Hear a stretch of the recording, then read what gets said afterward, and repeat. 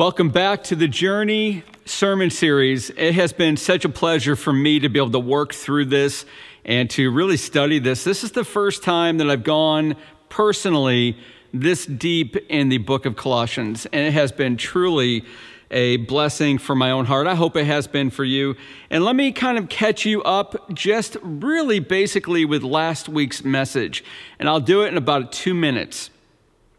When a person puts their faith in the finished work of Jesus Christ, his death, burial, and resurrection, in the moment of that faith, the old self, that inward disposition to rebel against God, to defy God, to be more concerned with yourself than anybody else, certainly with God, that old self, it was crucified in the moment of your faith. It was buried with Christ. It did not come out of that tomb.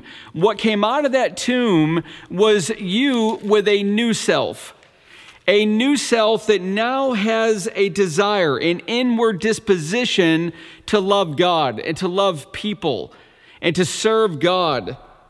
And Christ is joined with you in that very moment. It happens immediately. It's instantly done. He joins with you. He is in you. You are in him. There's a union now, Christian, between you and Jesus Christ, very much like a husband and a wife during the wedding ceremony when they take their vows and God makes them into one flesh. Christ is in you. You are in him. You are joined. There is a unity. Now, here is where it gets so exciting. I mean, all that was pretty good. All that was really good.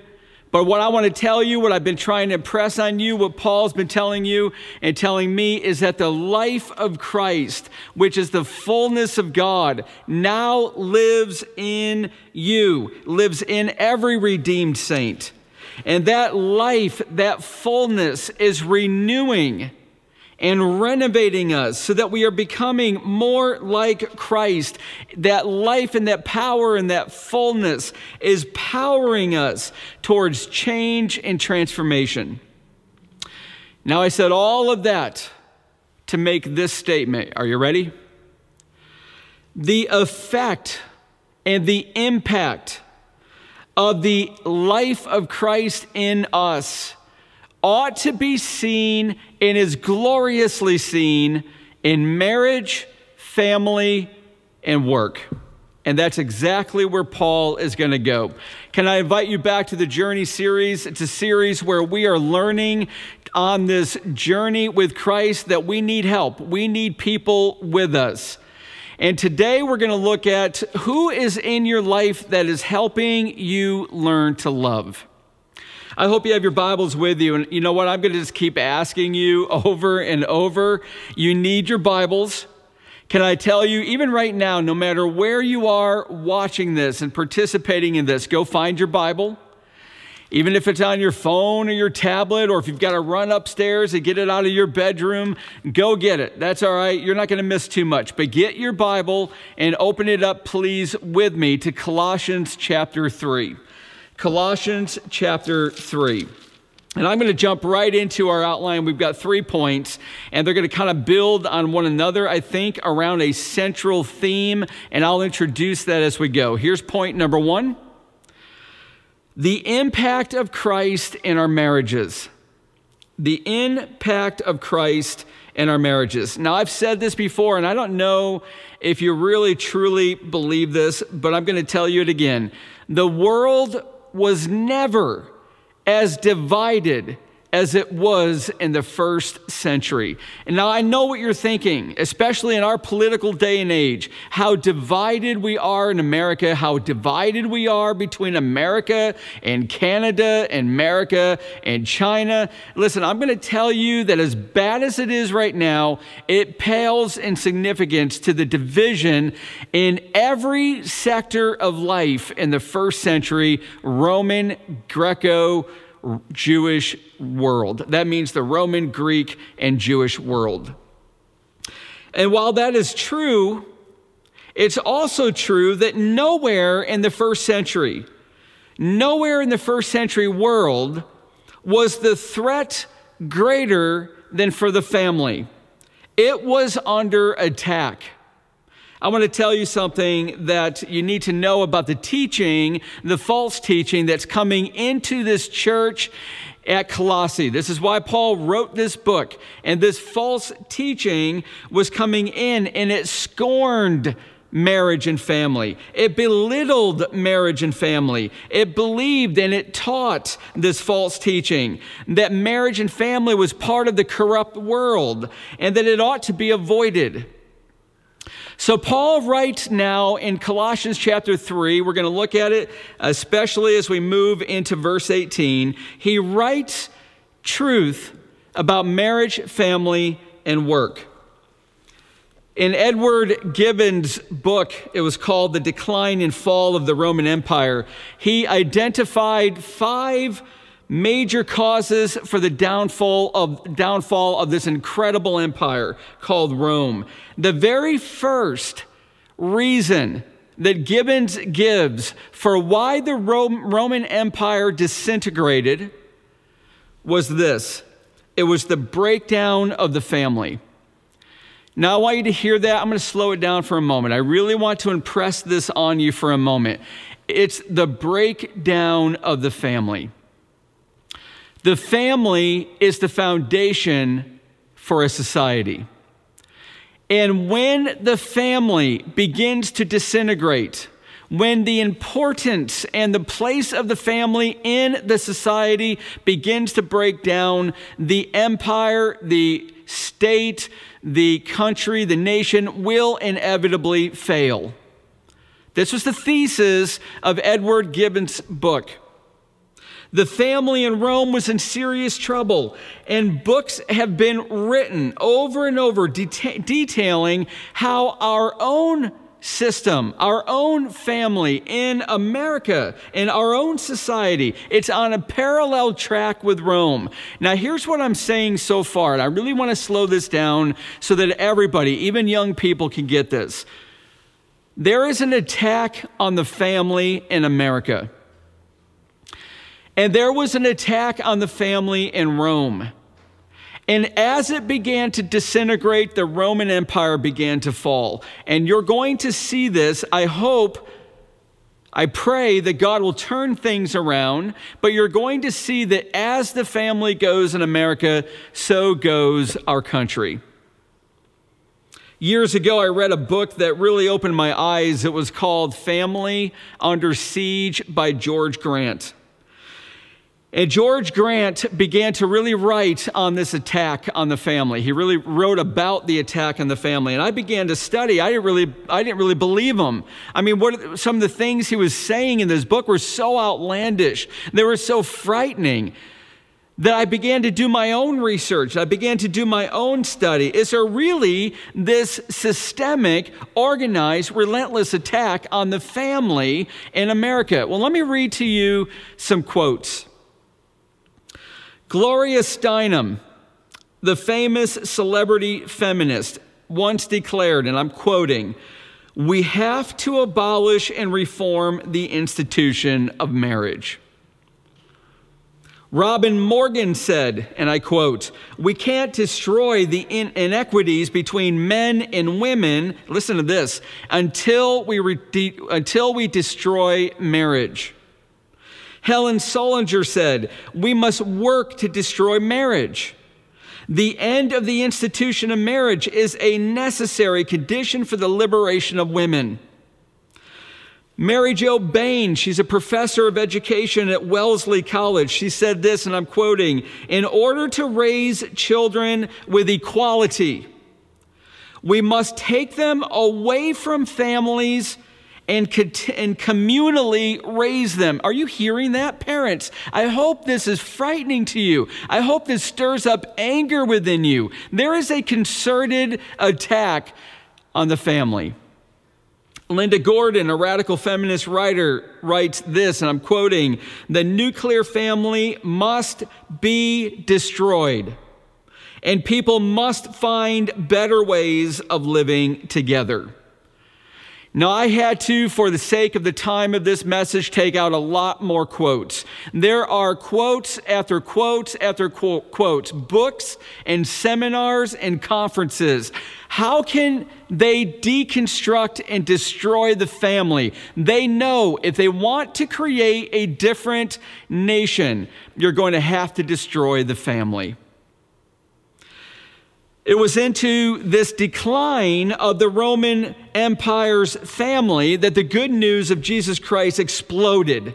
And you're going to see in a minute, it exploded. And it's in our own present day, our own decline of the family, that the gospel of Jesus Christ needs to explode again. Christian, I'm asking you, understand the attack on the family. It's real. It is coming from the devil. Ultimately, he's been doing this since Genesis 3. That was the first attack on marriage. Genesis 4, the first attack on children. And it's been relentless the entire history of human civilization. I need you to understand this. We need to pray regarding this, and we need to see the impact that the gospel of Jesus Christ, the life of Christ, the fullness of God, the impact that Christ has in marriage. So Paul begins in verse 18. Will you look at your Bibles with me? Let's mark them up. Get in your Bibles. This is amazing what we're going to hear. Wives, submit to your husbands as is fitting in the Lord. Now, I'm going to be really honest with you that whenever I teach this passage or any passages like this at a wedding or in pre-marriage counseling or in a sermon, and there are women around, I can feel the air becoming electric. It feels dangerous when you begin to teach wives to submit to their husbands. And I'm going to tell you it's because our civilization has hijacked that word and made it what it was never meant to be. The word submit today is not only an unpopular word, it's almost a hate word. Ladies especially, let's just settle this clearly. What this word means and what this word does not mean needs to be clarified. First, it does not mean that a wife is inferior to her husband or that any woman is inferior to any man. It does not mean that wives are voiceless, that they are powerless, that they are only in an assistant role, that they have no will of their own, and they've got to jump to do the bidding of her husband. That's not what that means. Submission is not something that a husband should or even can rightly demand. And if he does, he doesn't understand how to love. He doesn't understand headship. A submissive wife is not one that is controlled by her husband. It's not to have no will, or it's not to empty your mind of strong views.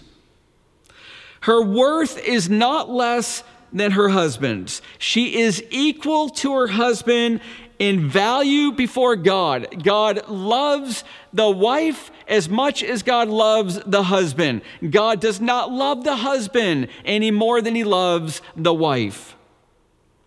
When Paul tells wives to submit to their husbands, he's telling them, now listen to this, ladies especially, because I know this could be one of those fingernails on a chalkboard words. Paul's telling them to do precisely what Jesus did as he submitted to his Father and found that submission to be his bread, to be his food, to be his joy, his strength, his purpose. So what does it mean then to submit to a husband? And here's where I hope you are really listening, and I hope you're hearing this with the gospel in mind, with the Spirit of God's help. It was actually the word submit, a military word. And it was a word that meant to arrange the troops, to place the troops in an orderly manner in their rank so that they could prepare for battle. So the word submit, you got to go all the way back to the beginning. What it originally was a military word, and it meant to marshal your strength. It meant to array your ranks. It meant to get under your colonel, under your lieutenant, under your captain, so that you can fight in an orderly fashion and win the battle. That's what the word submit originally meant. And God's call is for wives to gather their strengths, their tenacity, their determination, their abilities under their husbands so that they can most effectively work with him together, defeating the battles that are coming against them. Now, husbands and wives, just for a moment, let's just get really real. Let's get utterly transparent. For Denise and I, there are constant battles. For you and your spouse, there are constant battles. The devil hates you if you're in a Christian marriage. He absolutely reviles you because by marriage itself, you are a living metaphor of Christ and the church. He hates Christ above all. He hates the church. He hates husbands and wives in Christ. He's going to do everything that he can to destroy your marriage. We have a battle that is relentless. And wives, to submit to their husbands is to recognize that and bring her strength into the battle under his headship, under his leadership, so that together they can win and have victory. There is a preposition in this verse, right? Look at it again. You're going to see it very, very clearly. I don't know why, but I really don't remember much in high school English class, but my preposition tables: of and by, to, for, with, at, on, front, into, under, toward, between, down, among, over, across, against. I don't even know why I remember that. I've been trying to get that out of my mind. For whatever reason, my English teacher made it stick. So here's your preposition. Wives, submit to your husbands, meaning toward or for or in his direction. But the Bible's call for a wife to submit to her husband is a call, and you've got to hear this. It is a call for voluntary willingness. It has to be voluntary or it's not biblical submission. It cannot be coerced. It cannot be manipulated. It cannot be forced. It cannot be commanded by a husband. It must be something that comes from within her and says, I want my marriage to defeat the battles. I'm going to bring all of my considerable abilities and strengths and gifts and love, and I'm going to bring them to my husband, and under his leadership together, we are going to win and we're going to have victory. Now, not even a heartbeat goes by, not in Paul, before he writes, verse 19, husbands, love your wives and do not be harsh with them. There is no pause between verse 18 and verse 19 because we're looking at complementary truths. In the ancient world, I've already alluded to this, but I'm going to tell you, in the first century ancient world, marriage was in utter trouble. Under Jewish law, not God's law, don't misunderstand what I'm telling you. This is not God's law. This is not the way God commanded. This is what became Judaism. This is what came out of Judaism. Under Jewish law, a woman was a thing, a possession of her husband, just like his house or his flocks of sheep or his material goods. She had been reduced to a possession. A husband could decree his wife divorce his wife for practically any cause, even if she spoke poorly of his mother. Ladies, have you ever spoken poorly of your mother-in-law? I hope not, but listen, it can be difficult. In a Jewish home, if you spoke poorly of your mother-in-law, the husband could divorce you. He had legal means to do that. Listen, it gets even worse. If you burned his dinner, he could divorce you. I bet none of you have ever burned your husband's dinner.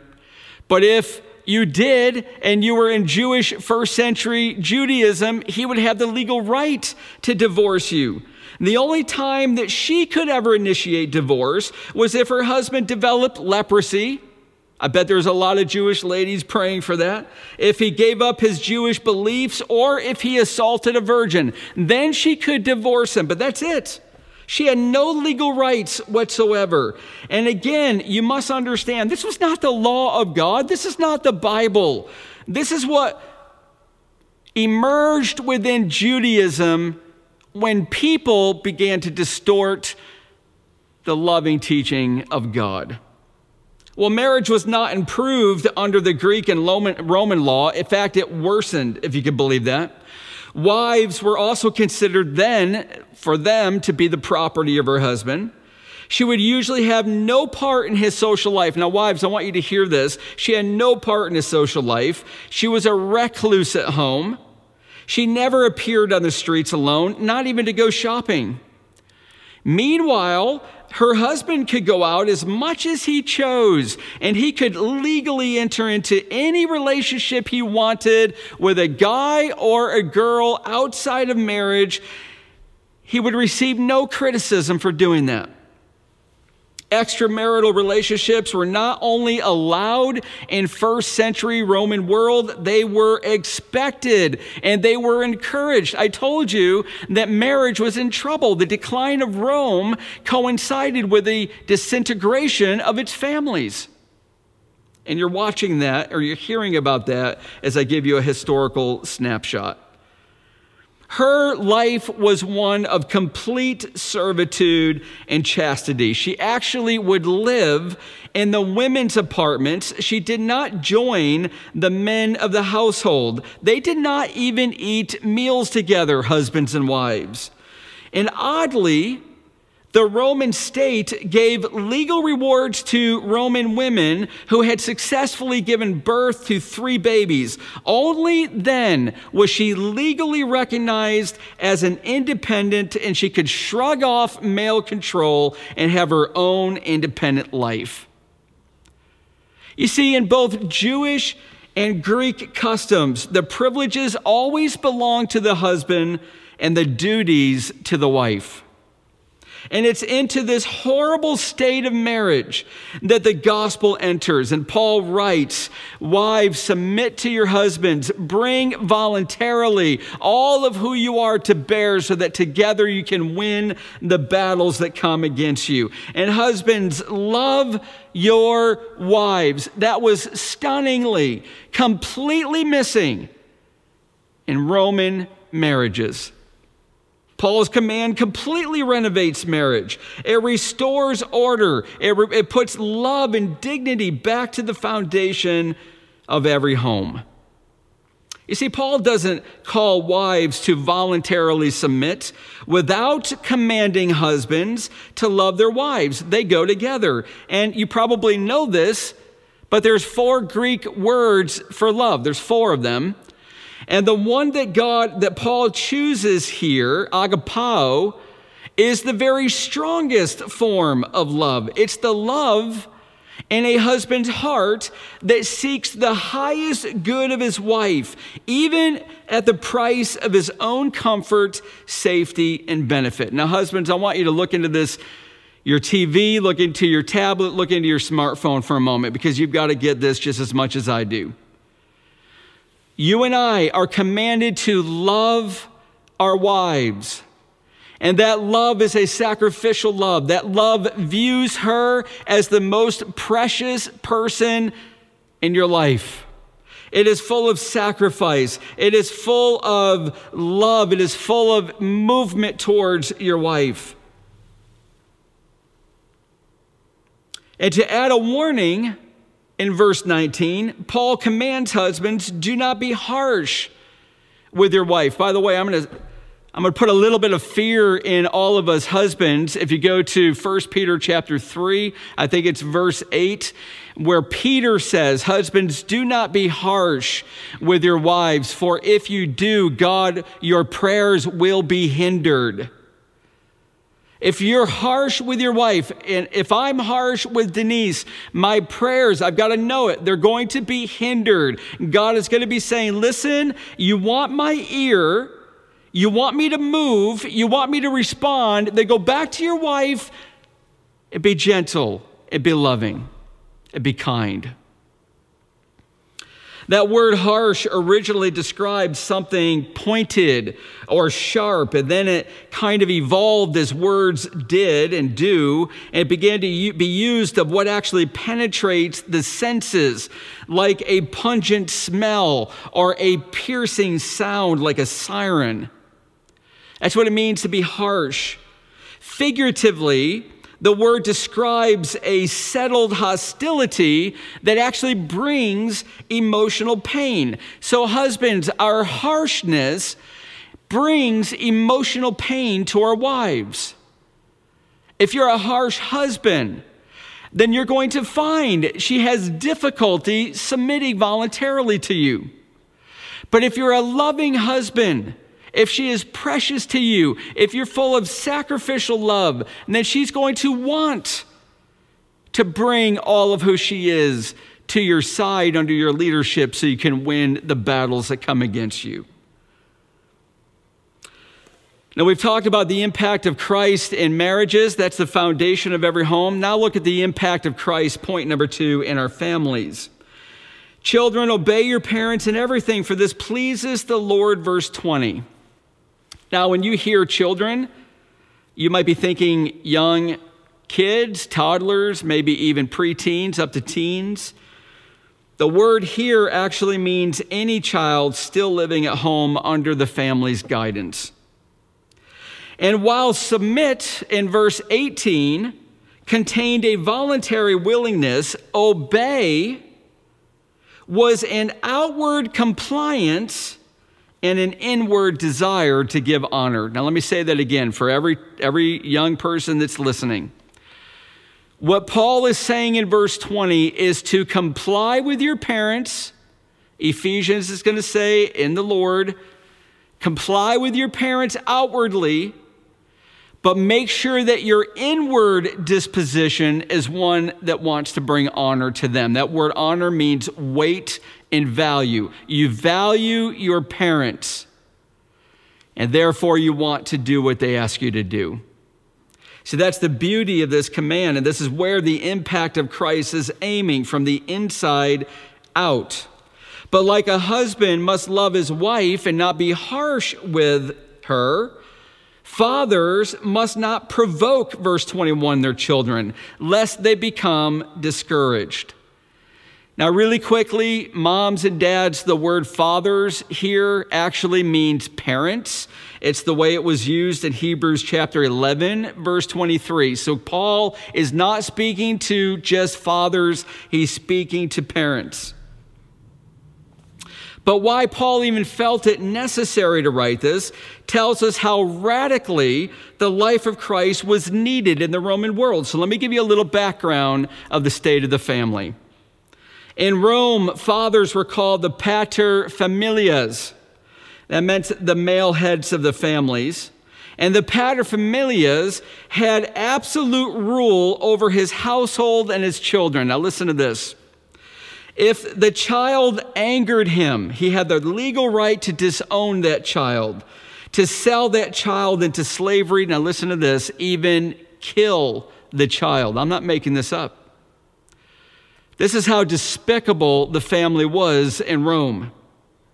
It was the father's decision whether to even keep a newborn baby, boy or girl. When the baby was born, the midwife bundled it and then laid it at the feet of the father on the ground. And if the father wanted to bring the baby into his family, he would bend down and pick it up. If he turned his back and walked away, he just disowned the baby, and the baby would be put on the nearest courthouse steps, where people would come by and take that baby to grow up as a slave.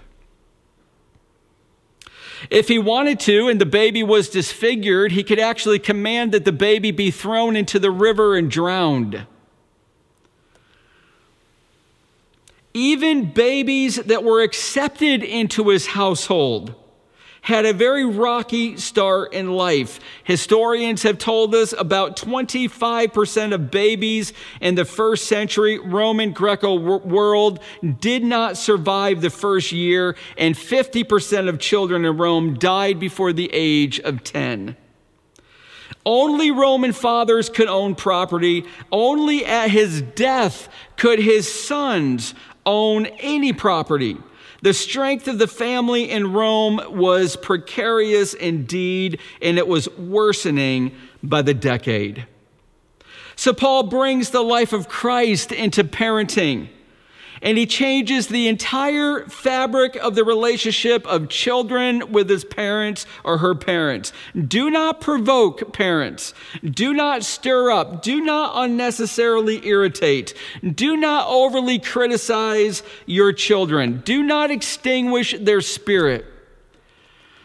In a lot of over 3 decades now of counseling, I'm going to tell you one of the worst and most damaging parental patterns there can be is an overly critical parent.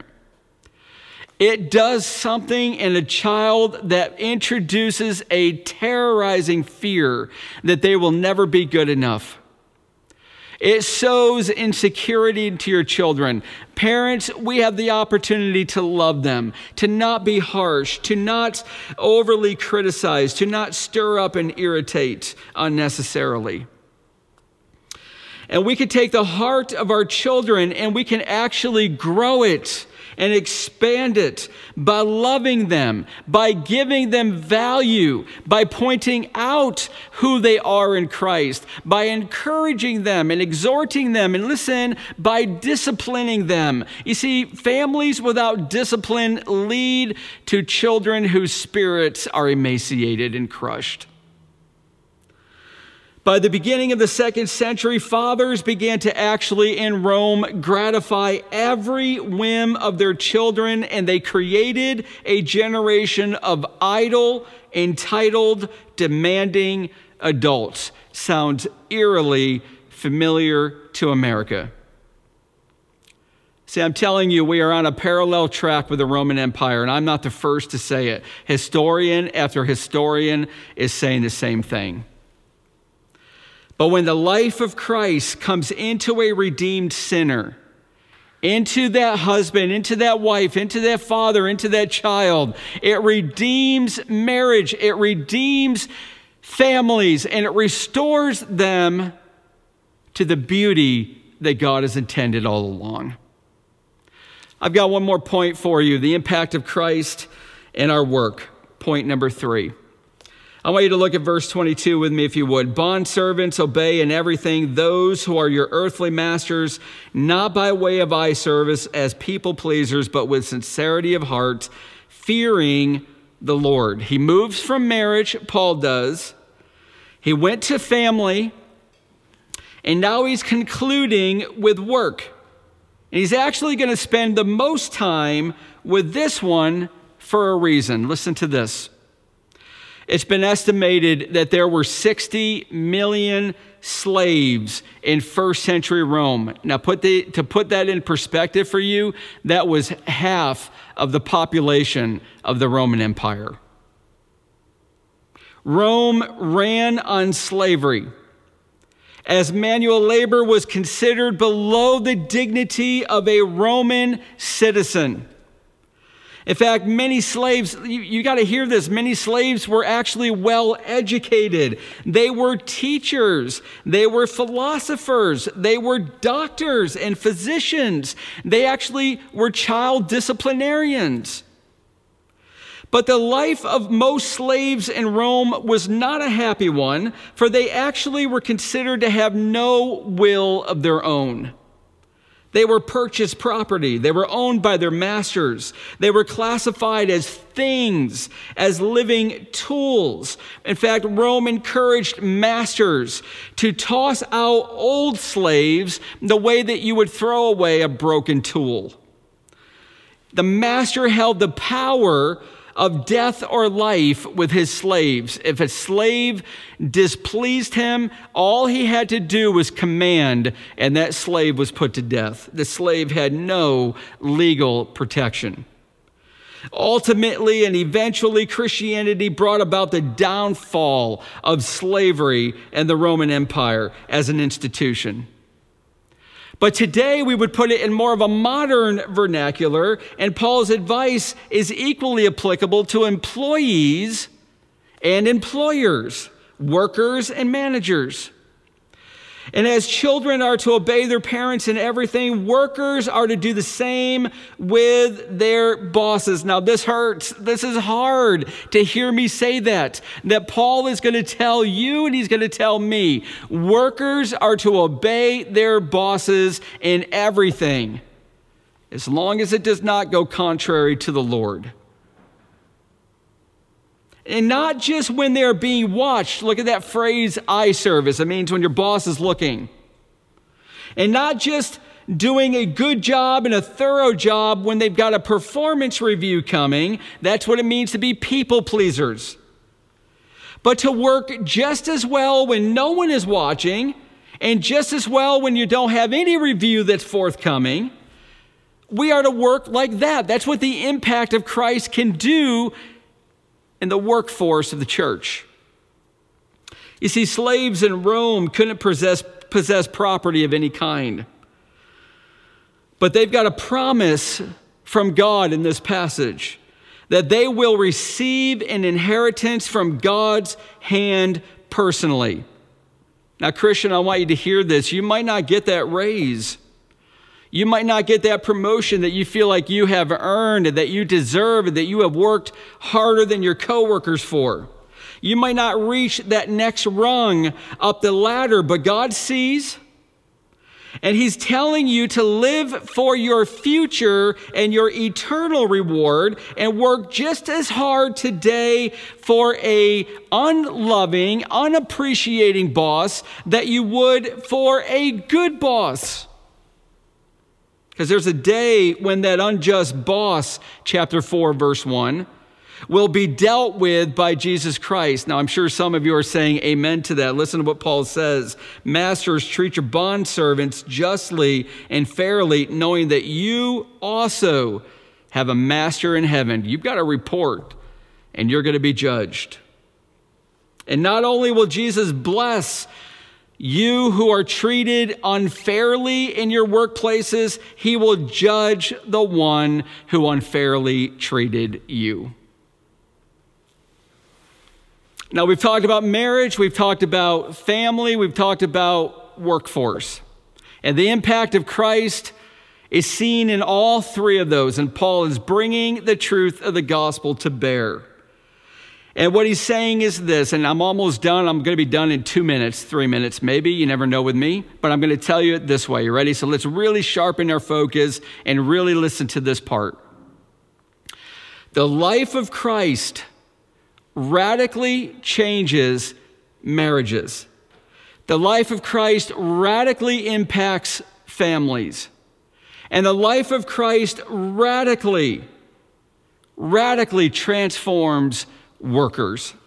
And it does it always from the inside out. It works in our hearts.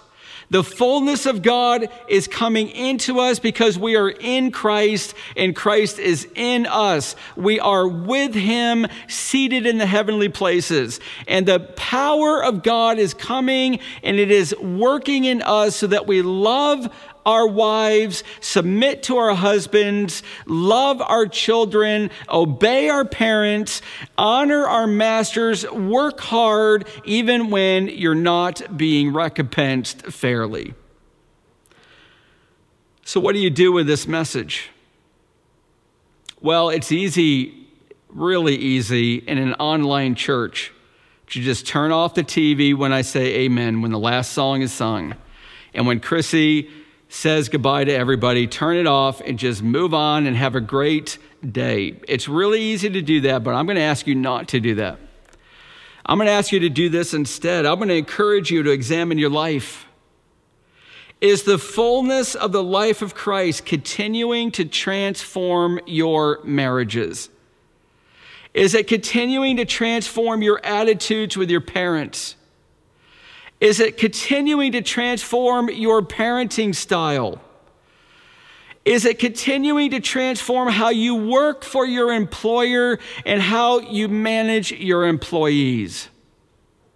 Is every day evidence that Christ is in you and you are in Christ? And I'm going to ask you to do something. If your answer on any of those is no, the only right response is to confess that and to repent and to ask God to bring his power to bear to transform you to be like Christ.